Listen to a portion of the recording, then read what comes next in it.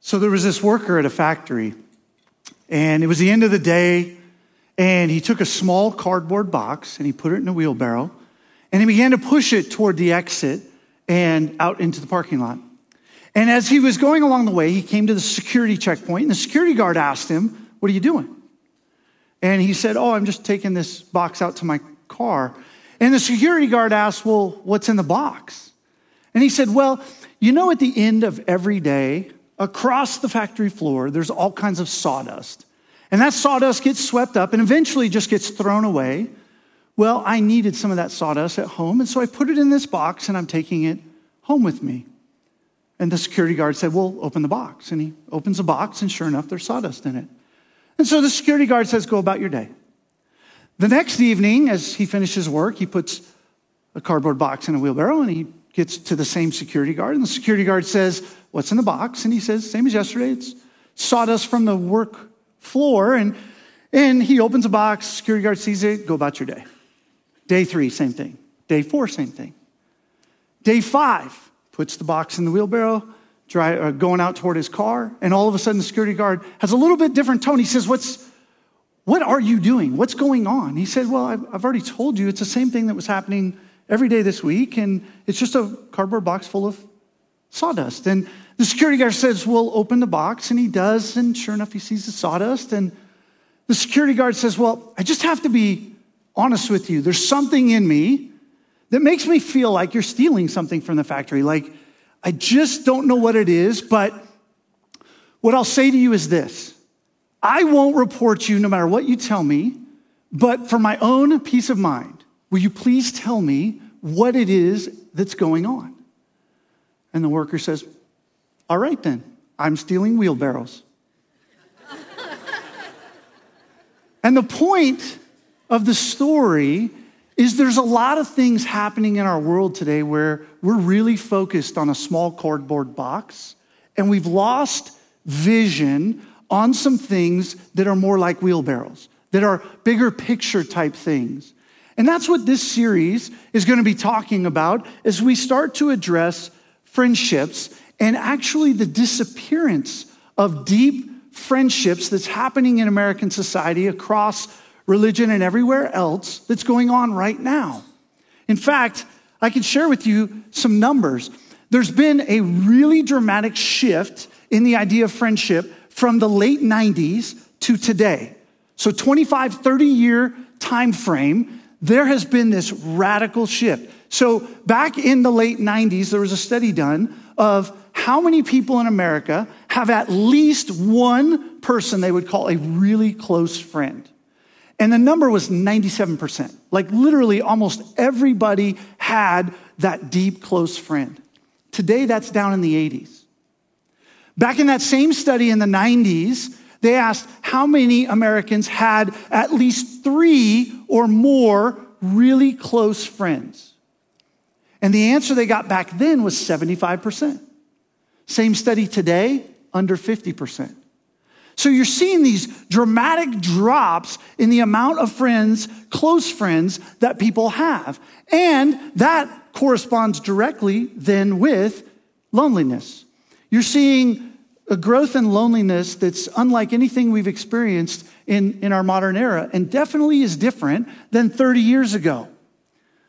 For those of you that are single out there, single people are reporting high levels of loneliness at 60%. That's more than half of the people in America who are single are saying, "I'm lonely." So if you think getting married is the solution to that, here's some information for you.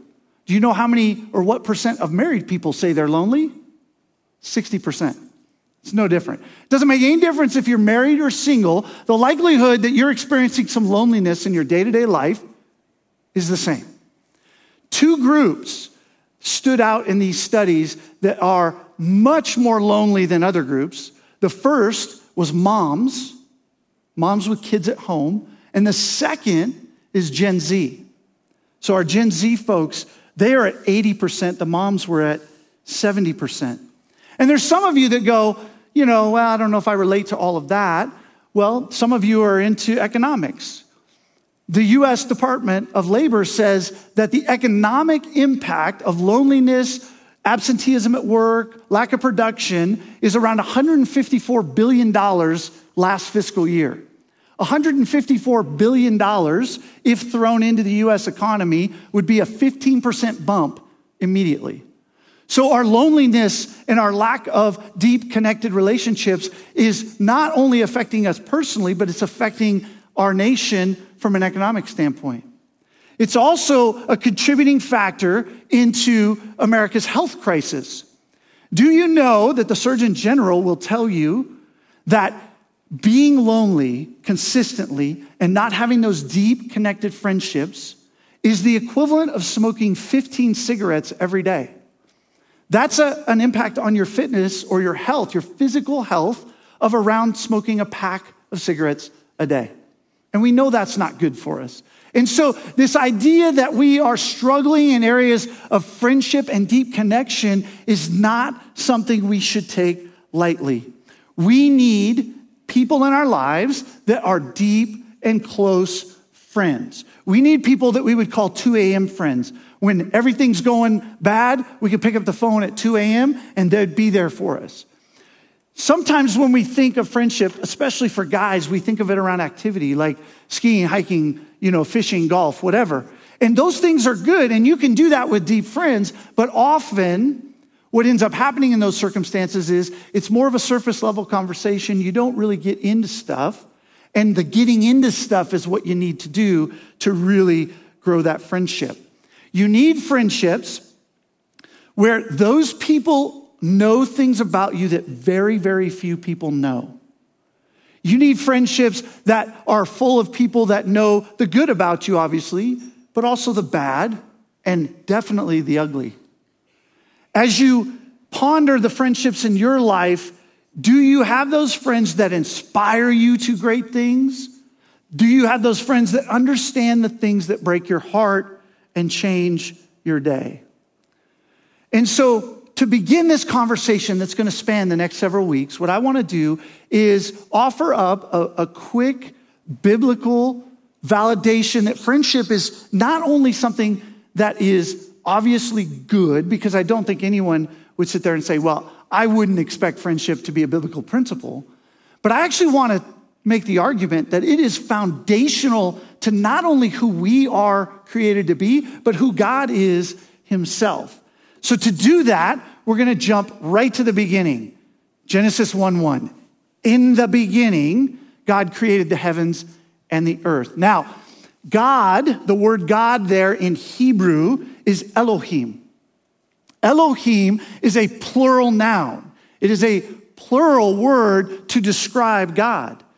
And as we of the Christian faith know, God is one God with three parts. We call that the Trinity. And those three parts are the Father, the Son, and the Holy Ghost. If you go to verse 2, it says, now the earth was formless and empty. Darkness was over the surface of the deep, and the Spirit of God was hovering over the waters. We already see the Trinity beginning to appear right here at the beginning in Genesis. Then verse 3 and on, you might remember the God speaks lines that happen. Like God says, let there be light, and there was light. And the Gospel of John teaches us that Jesus is the Word of God. When God speaks, Jesus is a part of that. And so right there at the very beginning in Genesis, we've got the Trinity present.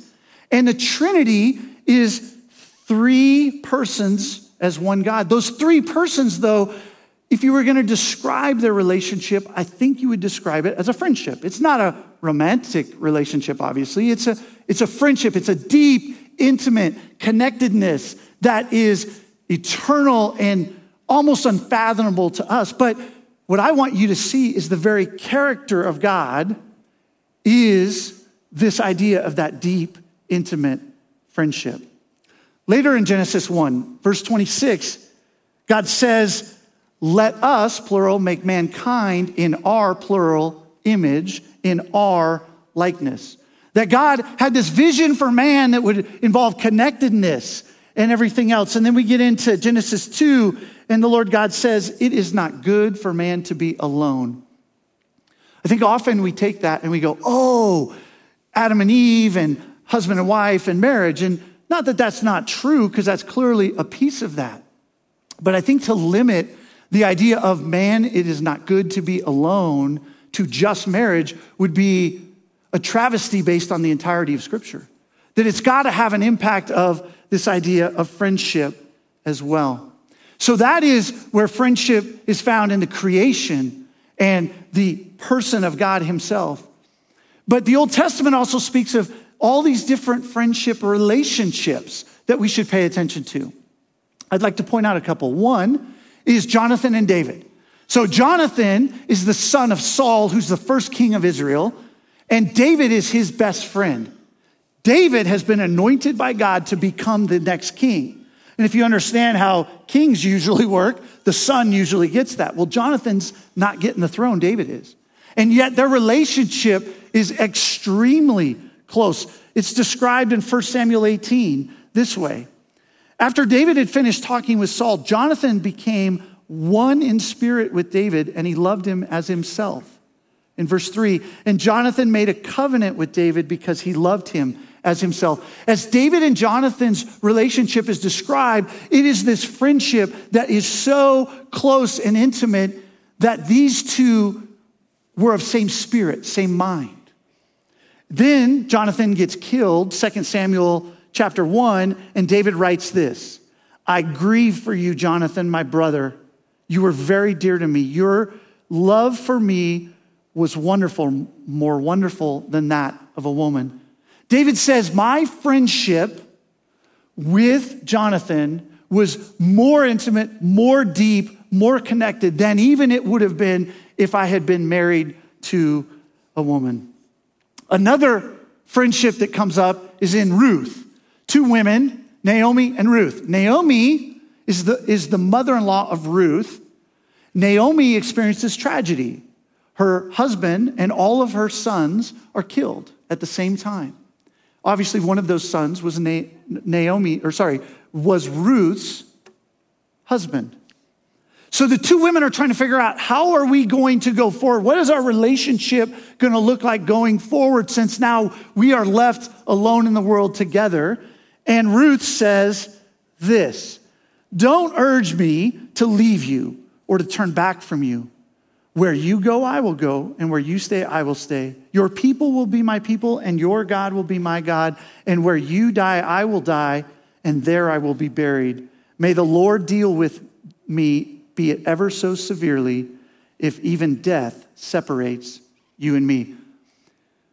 The way that friendship is going to go forward, and you can read about it in the book of Ruth, is those two are super tight for the rest of everything we know about their lives. And they end up, it turns out later that Ruth actually is really significant in keeping Naomi in a good place, especially when it comes to housing and having a place to live.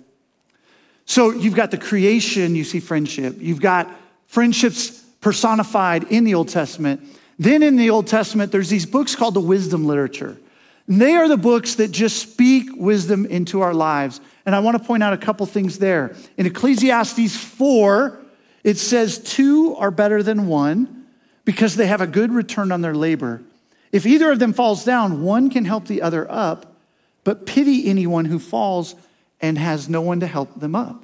This idea of friendship, right? Like if I go down, I've got my guys to pick me up or my girls to pick me up. That we need those relationships to be viable. And then it continues in verse 11. Also, if two lie down together, they will keep warm. But how can one keep warm alone? Though one may be overpowered, two can defend themselves, and a cord of 3 strands is not quickly broken. It expands the thought, right? Like having one friend is awesome, but add a second in, and all of a sudden that's that unbreakable rope or strand that we see as well. In the Proverbs, there's a couple Proverbs I'll point to you. Proverbs 17:17 says, a friend loves at all times, and a brother is born for a time of adversity. And Proverbs 18:24, one who has unreliable friends soon comes to ruin, but there is a friend who sticks closer than a brother. You keep kind of hearing this thought that maybe in some cases, friends are actually closer than family. I think about a lot of us that are transplants. There's a lot of people in Bozeman that have moved here in the last 5 years or 10 years, and you've left family in other parts of the country and you've moved to this amazing place to live, but that does leave a hole because you leave behind those friendships that you had where you were. My wife and I have moved a bunch of times. I used to be a college basketball coach, and we would move, and every time we would move, we would literally have the pep talk, okay, we've got to find our next group of people. And that's been true of every place that we've been throughout our marriage. So we've talked in the Old Testament, let's talk New Testament, let's talk Jesus. Jesus had these relationships, and he was an example of this for us. In John 11, Jesus goes to where his buddy Lazarus is dying. And it says in verse 35, Jesus wept when he saw that his buddy was dead. And then his enemies, the Jews, in verse 36 said, see how he loved him. How is it that the enemies of Jesus recognize the depth of the friendship that Jesus had with Lazarus? And then as his ministry is winding down, I'll point you to John chapter 15, where Jesus is hosting the Last Supper. And he's giving kind of his last thoughts to his guys before he goes to the cross. And in John 15:13, it says, he says to them, greater love has no one than this, to lay down one's life for one's friends. And then he continues a thought in verse 15, and he says, I no longer call you servants. Instead, I have called you friends. For everything I have learned from my Father, I have made known to you. Think about that for a second. When Jesus invests in his friends, it's all cards out there. He's putting everything on the table. Everything that I could teach you that the Father has taught me, I am sharing with you, my friends, my disciples. And Jesus had lots of different relationships during his ministry. He had the crowds, the big, large masses, and he taught to them. But they didn't really have that relationship. They just heard his words. Then he had about 75 disciples, and those folks had a little more interaction with him, some of them more, some of them less, but they had some interaction with him. Then there were the 12, the disciples, and they were in relationship. They were together all the time. They knew everything that was going on, the emotions, the highs, the lows, the good, the bad.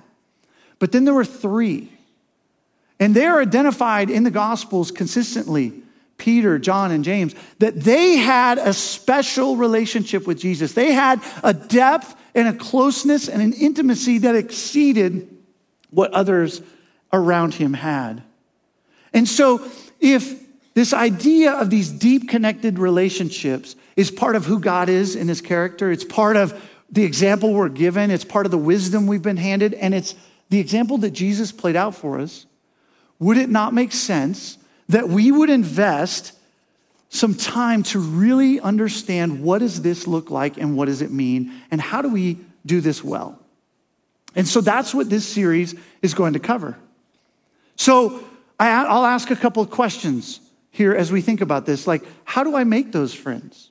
Like, how do I find my people? How do I find the people that I'm going to be really deep and close with if I've moved here recently, or I just need those people in my lives? And so what I've done is read a ton of research that's happened over the last 30 years, and I've got some things that I want to do to introduce us to this concept as we move into this series. The first thing I want you to know is that research is very clear how long it takes to make friends. If you meet somebody, they're an acquaintance, shake their hand at a dinner party or whatever it might be, and it takes 50 hours before you would call them a casual friend, before there's enough exchange that they are actually a casual friend. Then for them to go from a casual friend to a real friend, someone that really has some insight into you, that takes 90 hours. If you want them to go from being just a friend, a real friend, to someone who is a very deep friend, someone who is a close friend, that takes over 200 hours of that interaction between us. Now, what counts in that interaction? Well, it's one-on-one time. It's time in small groups. It's when we do some things together. It's when we're on the phone potentially talking. We share meals. We have experiences, etc. What is it not? What it's not is things like text and email and Snapchat and Instagram, things like Facebook. When we do things in that forum, we can maintain relationships, but to take it to a close friend, we have got to have that interaction that's live, whether that's on the phone or whether that's in person, one-on-one, or in groups. And research says, depending on who you are and how you're wired and everything else, for optimal health, you need 4 to 6 of these relationships in your life.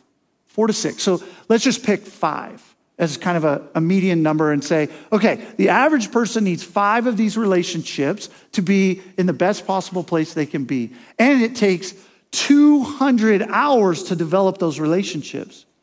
If you sit here right now and you say, I probably don't have anyone that I would put in that really deep, close, intimate relationships category, you've got 1,000 hours of work to invest to get to that point. If you have 1 or 2, obviously you've got, however many requisite hours that would lead you to. But to get 5 people that you have that depth of relationship with would take 1,000 hours. And 1,000 hours is roughly half a year of 40-hour work weeks. So to get all 5 of those, it would take you that much effort. That's the kind of effort you have to put in if you want this. This has to be highly intentional. This is not going to just happen because you're a nice person with a pretty smile. Like, you actually have to make an effort, and obviously it has to be reciprocated as well. But when we look at the research, the things we started with, we say, wait a minute, friendships in the 90s, late 90s to 2020 is plummeting. The deep friendships are. Why is that?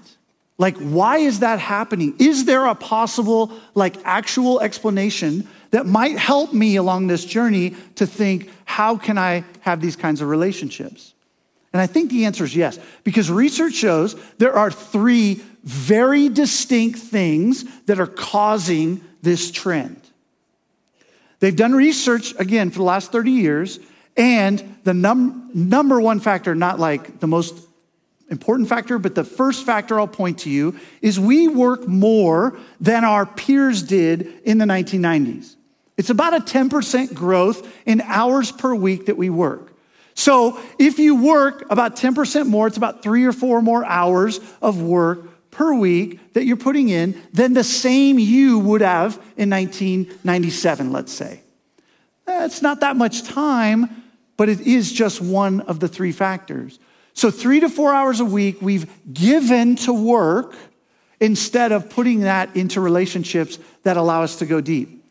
The second factor is one that exactly 0 people in the room are not expecting me to say, and that is technology. Here's a crazy thing, this didn't dawn on me until I started this preparation, but think about this. Do you realize that the internet became widely available to the general public in the late 1990s? Before that, it was just a private entity. So we as people didn't even have access to it in the 90s. Those of us that were here in the 90s, me included. So the internet came about in the 90s. Early 2000s, the first couple of years of the 2000s, you know what came about? Smartphones. Smartphones became widely popular in the early 2000s. And then a couple of years after that, mid-2000s, now you had social media taking over.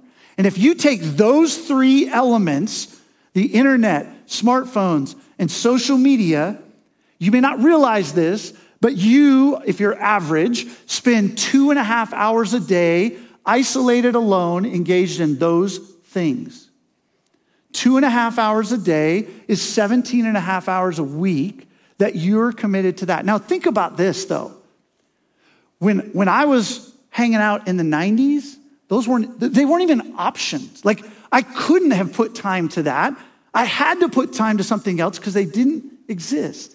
But today, they are prevalent to the point of who doesn't have the internet, smartphones, and have some contact with social media.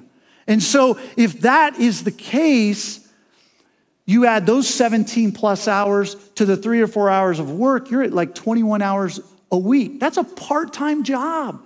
that we have given away our time. We've just given it away to things that are taking away from relationship and friendship. Now, the third element, I already preached this, so I guarantee you some of you will push back on this, but I'm sharing what the research tells you. The third element that is most common, and it won't affect everybody in the room, but it will affect a lot of you, and that is how parents are spending time with their kids. In the 90s, the average parent spent, on average, about 30 minutes a day with their kids.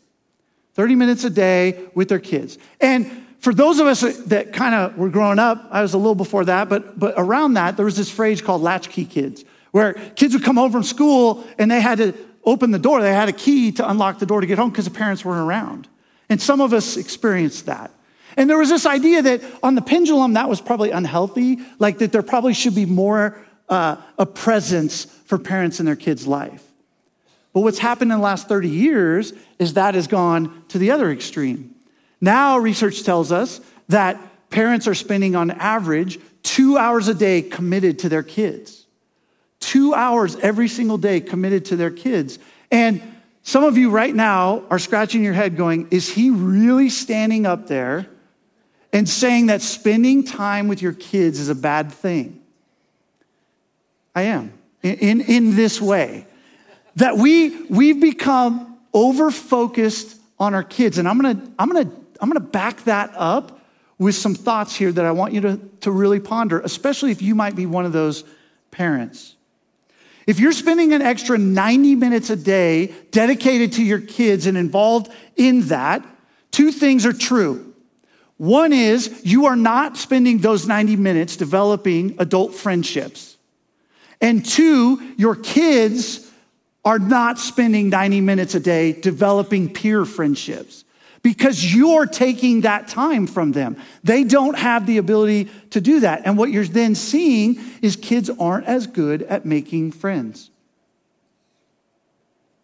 Then you start thinking about the next step of that.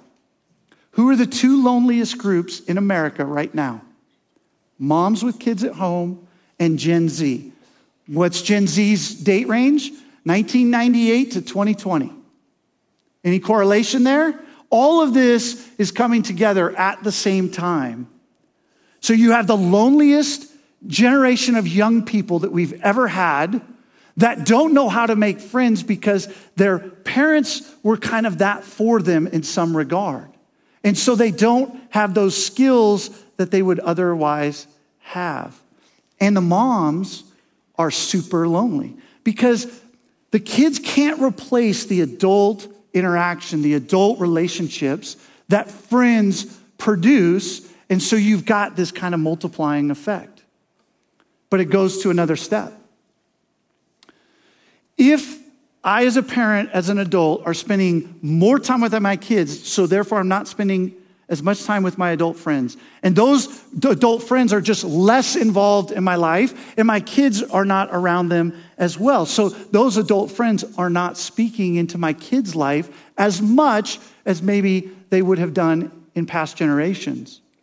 And there are study after study after study that shows that within the church, that young people are more and more likely to leave the church when they leave the home. And the reason that they're more likely to do that is because the number one reason that kids stay in faith when they leave the church or when they leave the home is the interactions they had with non-family adult members of faith. And so if you don't have interactions with your friends and then your kids don't have that, that's the number one reason ultimately that potentially those kids will leave the faith. So putting all that together, whether you have kids or not, it's 21 hours a week that's gone if you don't have kids, 31 hours a week if you do have kids. If you put all of that on the table, it's just we've reinvested our time differently than our brothers and sisters did 30 years ago. And that reinvestment has led to a drop in relationships. And we need those deep, deep connected relationships. So we as people need to do a couple things. One, we need to take a really strong inventory. Do I need to reprioritize my time? Whether that's around technology or work or my kids, and reinvest that time into 1, 2, 3, 4, 5 close friends that can fill my soul and build me up. Because that's what this series is all about. How are we going to develop those deep and intimate friendships and make that a priority? And my hope for you is that you'll engage with us over the next 5 weeks. And I know it's feeling like summer out there, and you're heading camping and all kinds of stuff's going on. And it's all good. That's part of the beauty of living in Montana. But engage with us. Be here when you can be here. Join us online. Because what you need to do, if you don't have those friendships, is these next 5 weeks, what we're going to unpack are some of those key skills and thought processes that you need to engage with to get those relationships. And at the same time, if you have some friendships, this is going to give you a great lens to really evaluate, are those relationships truly the ones and at the depth that they need to be? Because I think especially, and I speak for myself and I speak for a lot of guys, a lot of times those relationships are a little bit more surface level than we care to admit. And the things we're going to be talking about are going to allow you to go, is it this level or is it really where it needs to be and what I need to do with that? So the last thing I want to leave you with, the last thought is this. Mark chapter 2. Jesus is in Capernaum and he's teaching in this house. It's early in his ministry, but the house is packed, absolutely full to the rafters. It's so full that people are outside the walls. They're looking through the windows and the doorways, and the street around the house is full. And there's these 4 friends that have a 5th friend, and the 5th friend is a paralytic. And these 4 guys get it in their mind that if we can get our boy in front of Jesus, something cool could possibly happen. And so they pick him up on his mat and they take him toward the house, but they can't get in the house because it's packed and the street's packed. And so they go up onto the roof of the house. Those are cool friends that they'll lift their paralytic buddy up onto the roof of the house. But then they dig through the roof of the house, the adobe or whatever it is, and then they drop and lower him down right in front of Jesus' feet.